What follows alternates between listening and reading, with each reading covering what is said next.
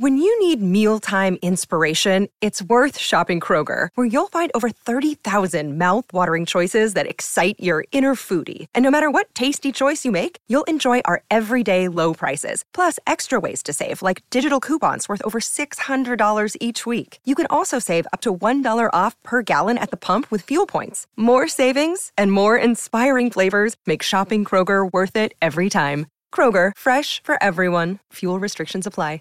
My Seven Chakras, episode 153. Ask not what your country can do for you, but ask what you can do for your country. The seven chakras, swirling vortices of energy, positioned throughout our body from the base of the spine to the crown of the head.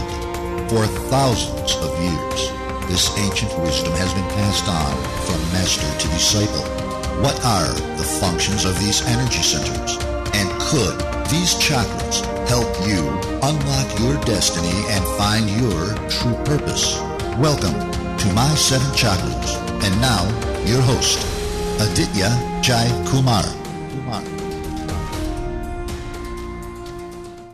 What's up, Action Taker? AJ here, your friend, your host, and your fellow Action Taker, coming to you all the way from Vancouver, British Columbia. So if you've never heard of Vancouver before, take out the globe, move your fingers across USA, across California, more north, Portland, Washington, and then across the border of Seattle, Washington, and then you have the beautiful, fun, and nature-rich Vancouver. And I'm grateful today that I have this opportunity to talk to you no matter where you are across the globe. As you know, our show is about providing access to the knowledge, insights, and ancient wisdom that you can use to transform your life. And we not only share those principles, we not only share those inspiring information, but also give you actionable tips and ideas on how you can embark on your human revolution today itself. Now, we have a spectacular episode today, but before that, I have one small request for you. If you're a regular listener, you would know that I always ask this question to our guests. Name a book that you'd like to recommend for our listeners. So today it's your turn. I'm in the mood of reading some new books. So my question to you is, name a book that you'd like to recommend for me. To email me your suggestions, as always, my email address is aj@my7chakras.com. That's aj@my7chakras.com. Make sure you tell me which city you're from, the name of your business if you have one, because if the book is super inspiring, I will read it out on air as well. And with that, we are now ready to bring you our featured guest for today, Dr. Craig Weiner. So Dr. Weiner, are you ready to inspire? I'm ready to inspire. Awesome. So Dr. Craig B. Weiner is a licensed psychologist who specializes in the treatment of children, adolescents, and families. In addition to over 35 years of private practice, he is an assistant professor at the University of Massachusetts Medical School. His latest book, Parenting Your Child with ADHD, a no-nonsense guide for nurturing self-reliance and cooperation, presents a powerful, drug-free way to reduce ADHD behavior and strengthen a child's capacity to self-manage. So Dr. Weiner, I've given you a short intro, but please take a few moments to tell us a bit more about your story, and then we can begin. Oh, well, yeah, over the course of my practicing, I've really emphasized how to understand people's problems more in terms of how they've learned to cope with the difficulties they encounter. So I'm more interested in seeing people as adapting, and even though their adapting has side effects and problems, there's ways in which what they're doing makes sense if you understand their circumstance. So rather than see people as defective, I'm seeing them as struggling to make their way in the world, and given their situation, they may learn to do certain behaviors which have complications in some ways, and in other ways are helpful to them. Absolutely. Well, thanks a lot for providing us that context. And with that, let's begin with a dose of inspiration. So, Dr. Weiner, what is your favorite inspirational quote, and how does that quote play out in your day-to-day life? Well, I think the one that was kind of made popular by John F. Kennedy, where he said, ask not what your country can do for you, but ask what you can do for your country. Because I'm all about promoting a person's self-development and responsibility, rather than to think that the problems are going to be solved by other people making adjustments to them or giving them something. I think that's really, really inspiring. Ask not what your country can do for you. Ask what you can do for your country. So Action Tribe, my question to you is, how can you empower yourself so that you can do more for yourself and the community around you, and ultimately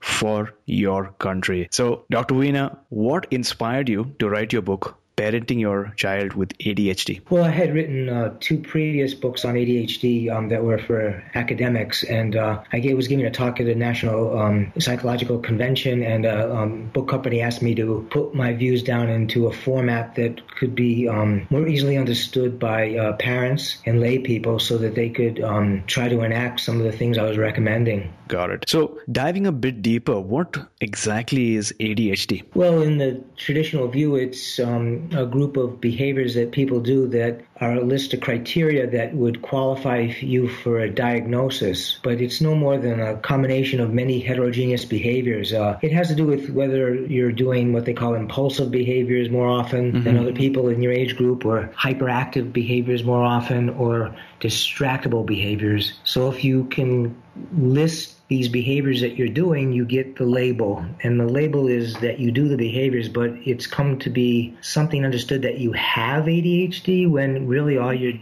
doing behaviors. So I don't know what the have means. You're doing a certain set of behaviors that qualify you for a diagnosis. Sure. So you said it's a combination of impulsive behaviors or maybe hyperactive or distractive behaviors. But at the end of the day, these are behaviors, right? So it's not about having them, but it's just a type of behavior that these children exhibit. Is that correct? That's correct. And there's no brain that you could look at that says you have ADHD. There's no gene you can look at that says you have ADHD. And so it's always based on the opinions of the people that are evaluating you to determine that basically not living up to the expectations of how you manage time, how you solve problems, how you organize. Sure. So it's their assessment of your actions. Got it. Now, for someone who isn't a parent or someone who hasn't heard about the term ADHD before, what are some of the unique challenges that parents whose children have ADHD face? The challenges for parents is that the youngster is basically intrusive when you want them to not be disrupting people, Sure. and non-participatory when you want them to join in and contribute. So you've got, and also not really self-managing, so that you're required, so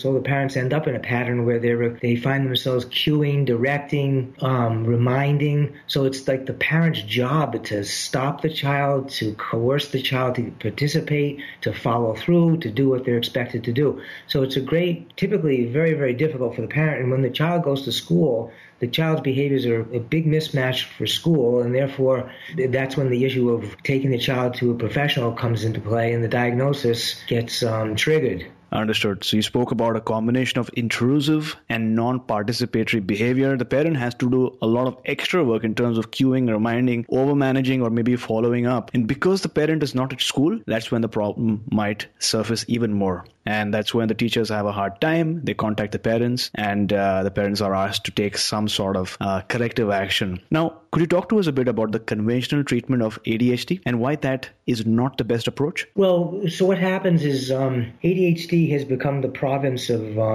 biologists, neuropsychologists, physicians, so that all the research is done from the notion of looking for some inner biological cause. And if they do enough research, they find sometimes certain kinds of biology changes the probability of the diagnosis with some small degree. But Sure. What's happened was in our society, we've adopted the view of a kind of a chemical imbalance for all these atypical behaviors, so that we're a society where we're judging all atypical behaviors as if they're biological defects, disruptions, deficits. So what happens is the traditional treatment is based on that formulation, and it says you have to kind of add to what's missing for the child. So the child's missing self-control, you have to add control. And if the child's got some biological delay, then you give a medicine, which is a stimulant, which is going to improve their concentration. It improves everybody's concentration, but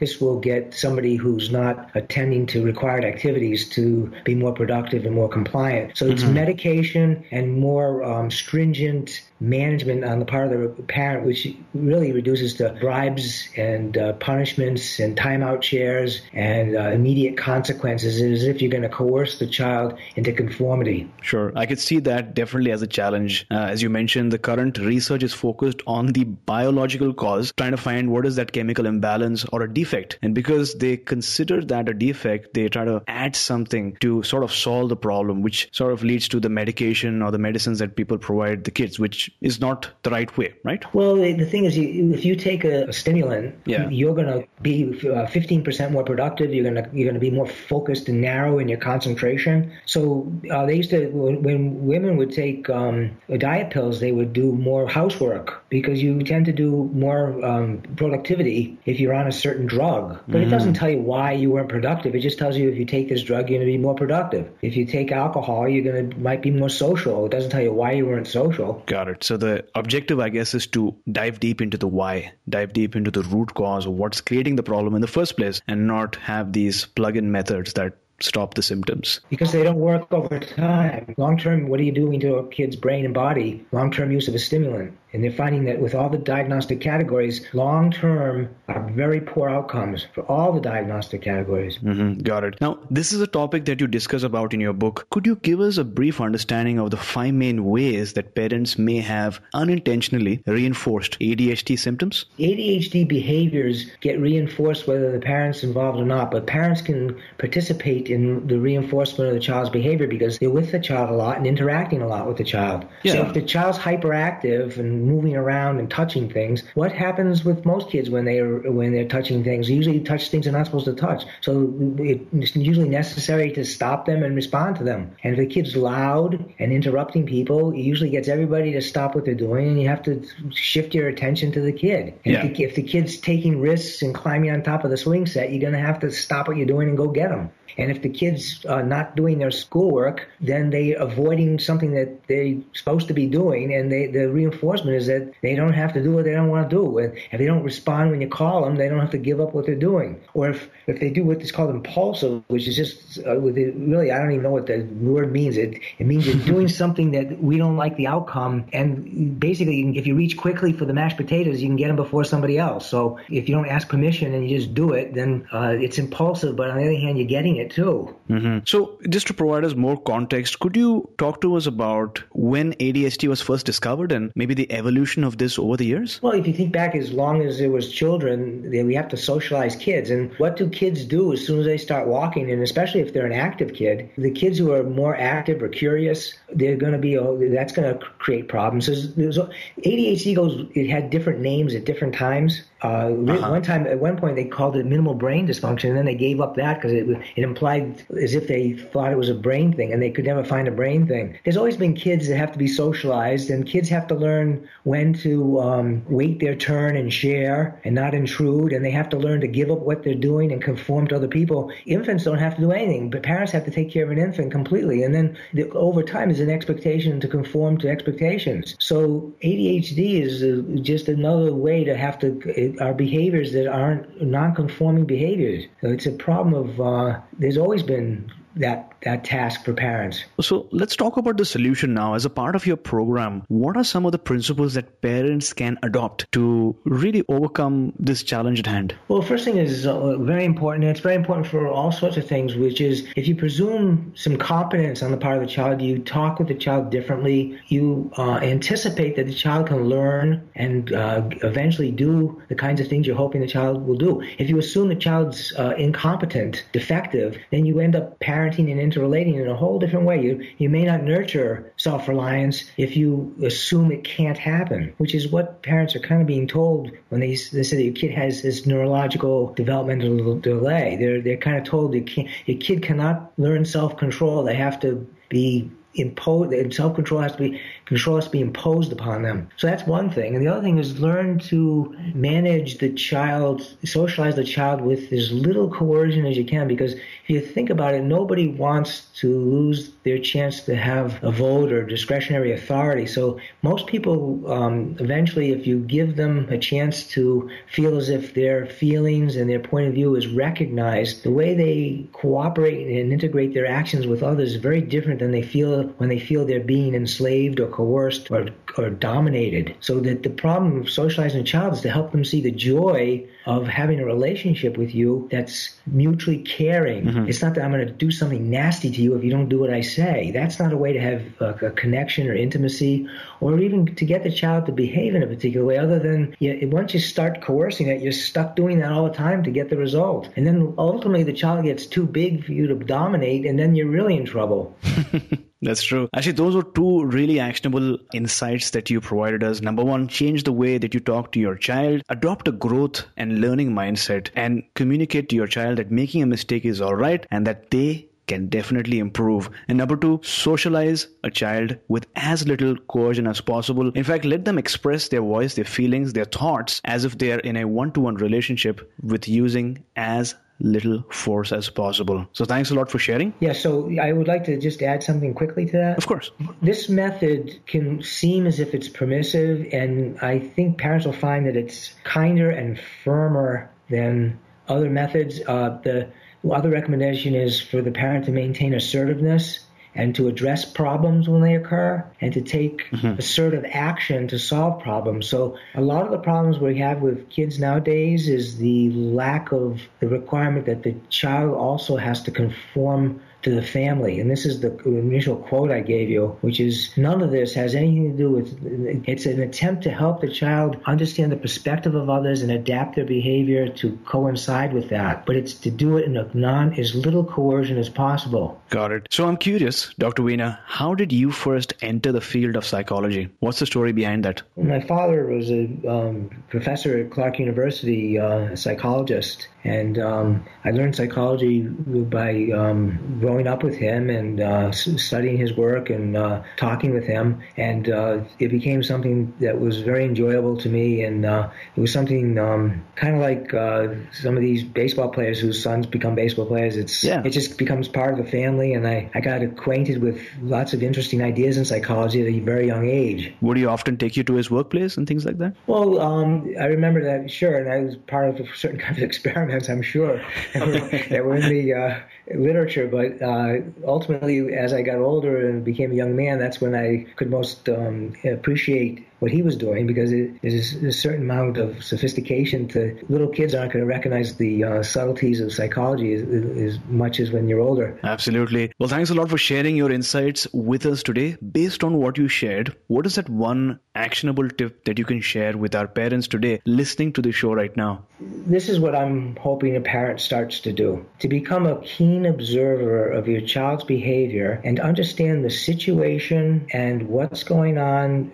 when the child does these ADHD responses, and watch what happens in terms of what you do or other people do, and watch what happens when the child behaves in that way, so you can start to see the flow of how the child is learning to do these patterns of action. So rather than buy into this notion that these behaviors are just kind of neurology unleashed, you can start to see that when you're on the phone, the child starts making noise and acting up, because what it does is it gets you off the phone. Now, if you're on the phone and it's late at night and the child knows that if they don't make a peep, and you're going to keep talking, and you're not going to get them off their iPad, or you're not going to get them away from the TV and send them to bed, then they may not make a sound. So you can see that these behaviors occur under certain conditions. Like if you take them to a toy store and they're shopping for a toy that they want, their behavior is going to be very different than if they're sitting there and they have to wait while their brother or sister is looking for a toy. Or if you're going to some place they want to go to, are they as late and dragging as if when you take them to a place like a antique store and they don't want to go. So you watch the behaviors occur on only a particular time. So then the issue is solving the problem the child is having with conforming to the agenda that's being imposed upon them. So I help parents become much better at observing the relational patterns in the child's actions and what might reinforce the child's actions and what they can do differently to change the way in which they and their child are living in the world over time. And that's the way I treat ADHD. It's not just stuff them with amphetamine and get them to be less chaotic, because the amphetamine is not going to work that well over time. Absolutely. And thanks for sharing. Action Tribe. To access the show notes for today's episode, visit my7chakras.com/153. That's my7chakras.com/153. The struggle alone pleases us, not the victory. This is an amazing quote by Blaise Pascal. Action Tribe, this might be hard to believe or understand, especially when you're in the struggle and when challenges from all sides are coming towards you. But the human species is not made for staying constant. Change is the only constant. We always want to get somewhere, whether it's becoming smarter or wiser or happier or healthier. And whether we want it or not, our mind is always following a GPS of sorts. Either it's going in the right direction or in the wrong direction. So when we're victorious, we might enjoy it for a few days or even months, but after that, we want to grow. And in order to grow, we have to grow through struggles. And that's why geniuses like Blaise Pascal often admit that struggle is the only experience that pleases us. So Dr. Veena, talk to us about a major life challenge that you've encountered. Firstly, how did you encounter it in the first place? And then what did you do to overcome that obstacle? Okay, and I agree with what you were saying, that all too much we think that if our kids aren't happy, that somehow we're doing terrible parenting, when it's the struggle and the working out the solution and the child getting reinforced that they can overcome a struggle and learn and succeed, and that's what helps them live in the world and manage on their own and be successful. So I think any struggle is, writing these books is a struggle in terms of all the obstacles and difficulties that go with producing a large project. There's a requirement to work every day and work every day consistently, and to take the feedback that people give and make something constructive out of it and adapt to what other people are requiring until you come up with the final result. And its persistence is the key to life. Absolutely. So from your experiences in your life, if you had to share one major life lesson with our listeners, what would that be? After mourning a disappointment and being unhappy, that you've somehow got to readjust and adapt to the new situation and make the best of it.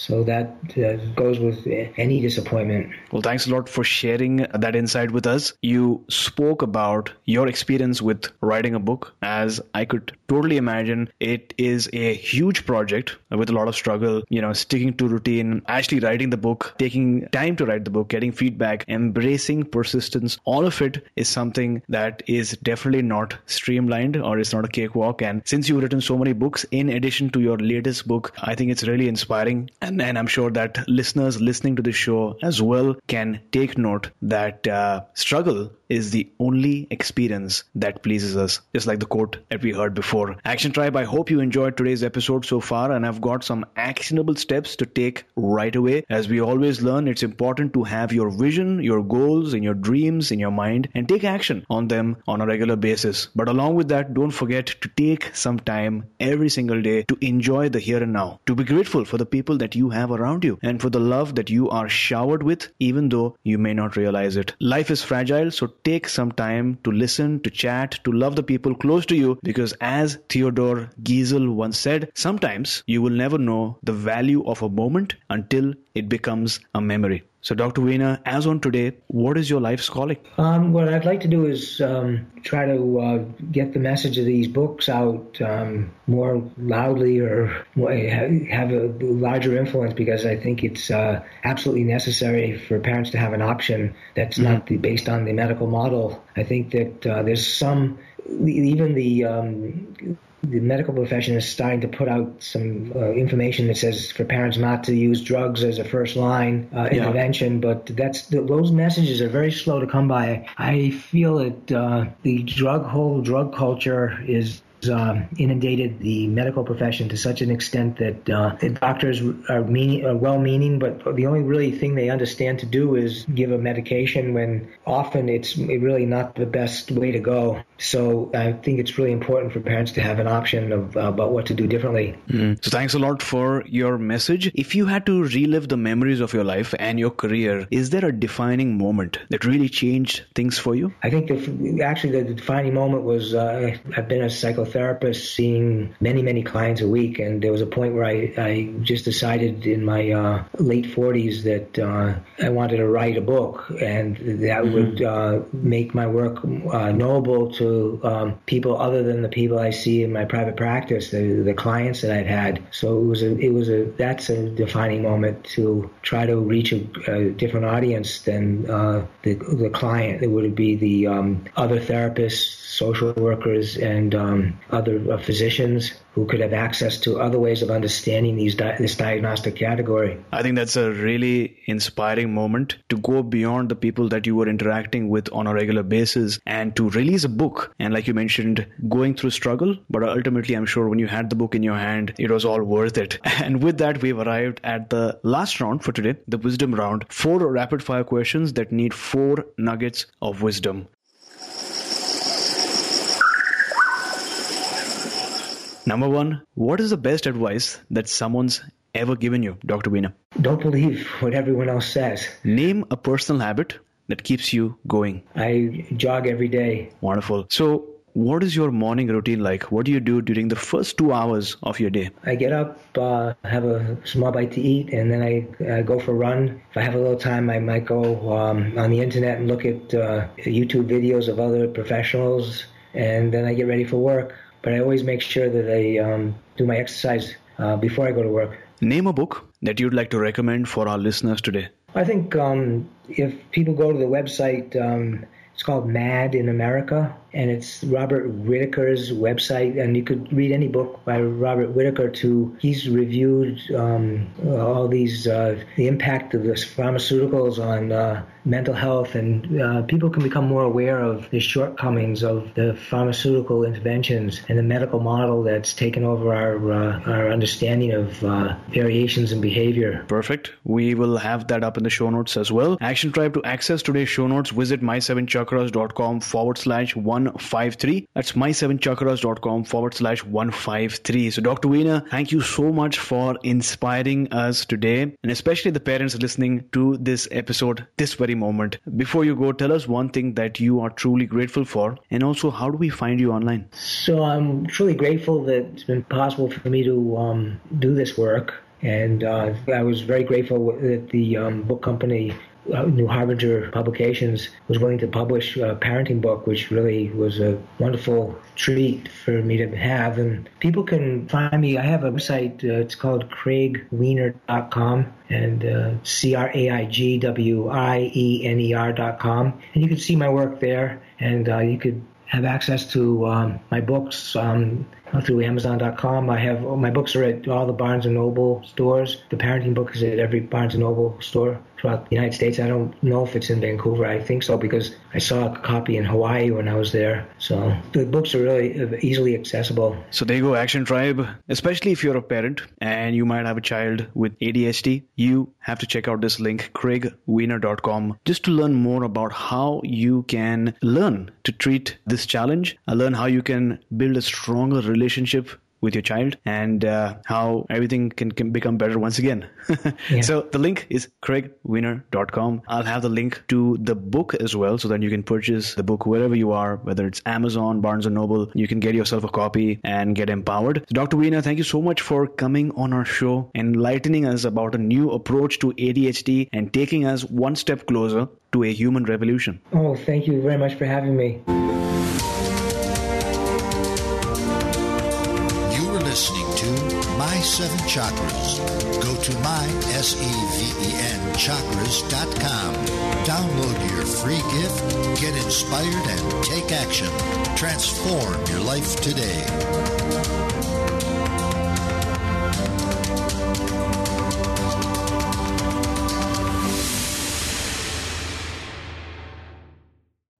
You know how to book flights and hotels. All you're missing is a tool to plan the travel experiences you'll have once you arrive. That's why you need Viator. Book guided tours, activities, excursions, and more in one place to make your trip truly unforgettable. Viator has over 300,000 travel experiences to choose from. Everything from simple tours to extreme adventures, and all the niche, interesting stuff in between. So you can plan something that everyone you're traveling with will enjoy. Real traveler reviews give the inside scoop from people who've already been on the experiences you're considering, so you can plan with confidence. Free cancellation helps you plan for the unexpected, and 24/7 customer support means you can travel worry-free. Download the Viator app now and use code Viator10 for 10% off your first booking in the app. Find travel experiences for you. Do more with Viator.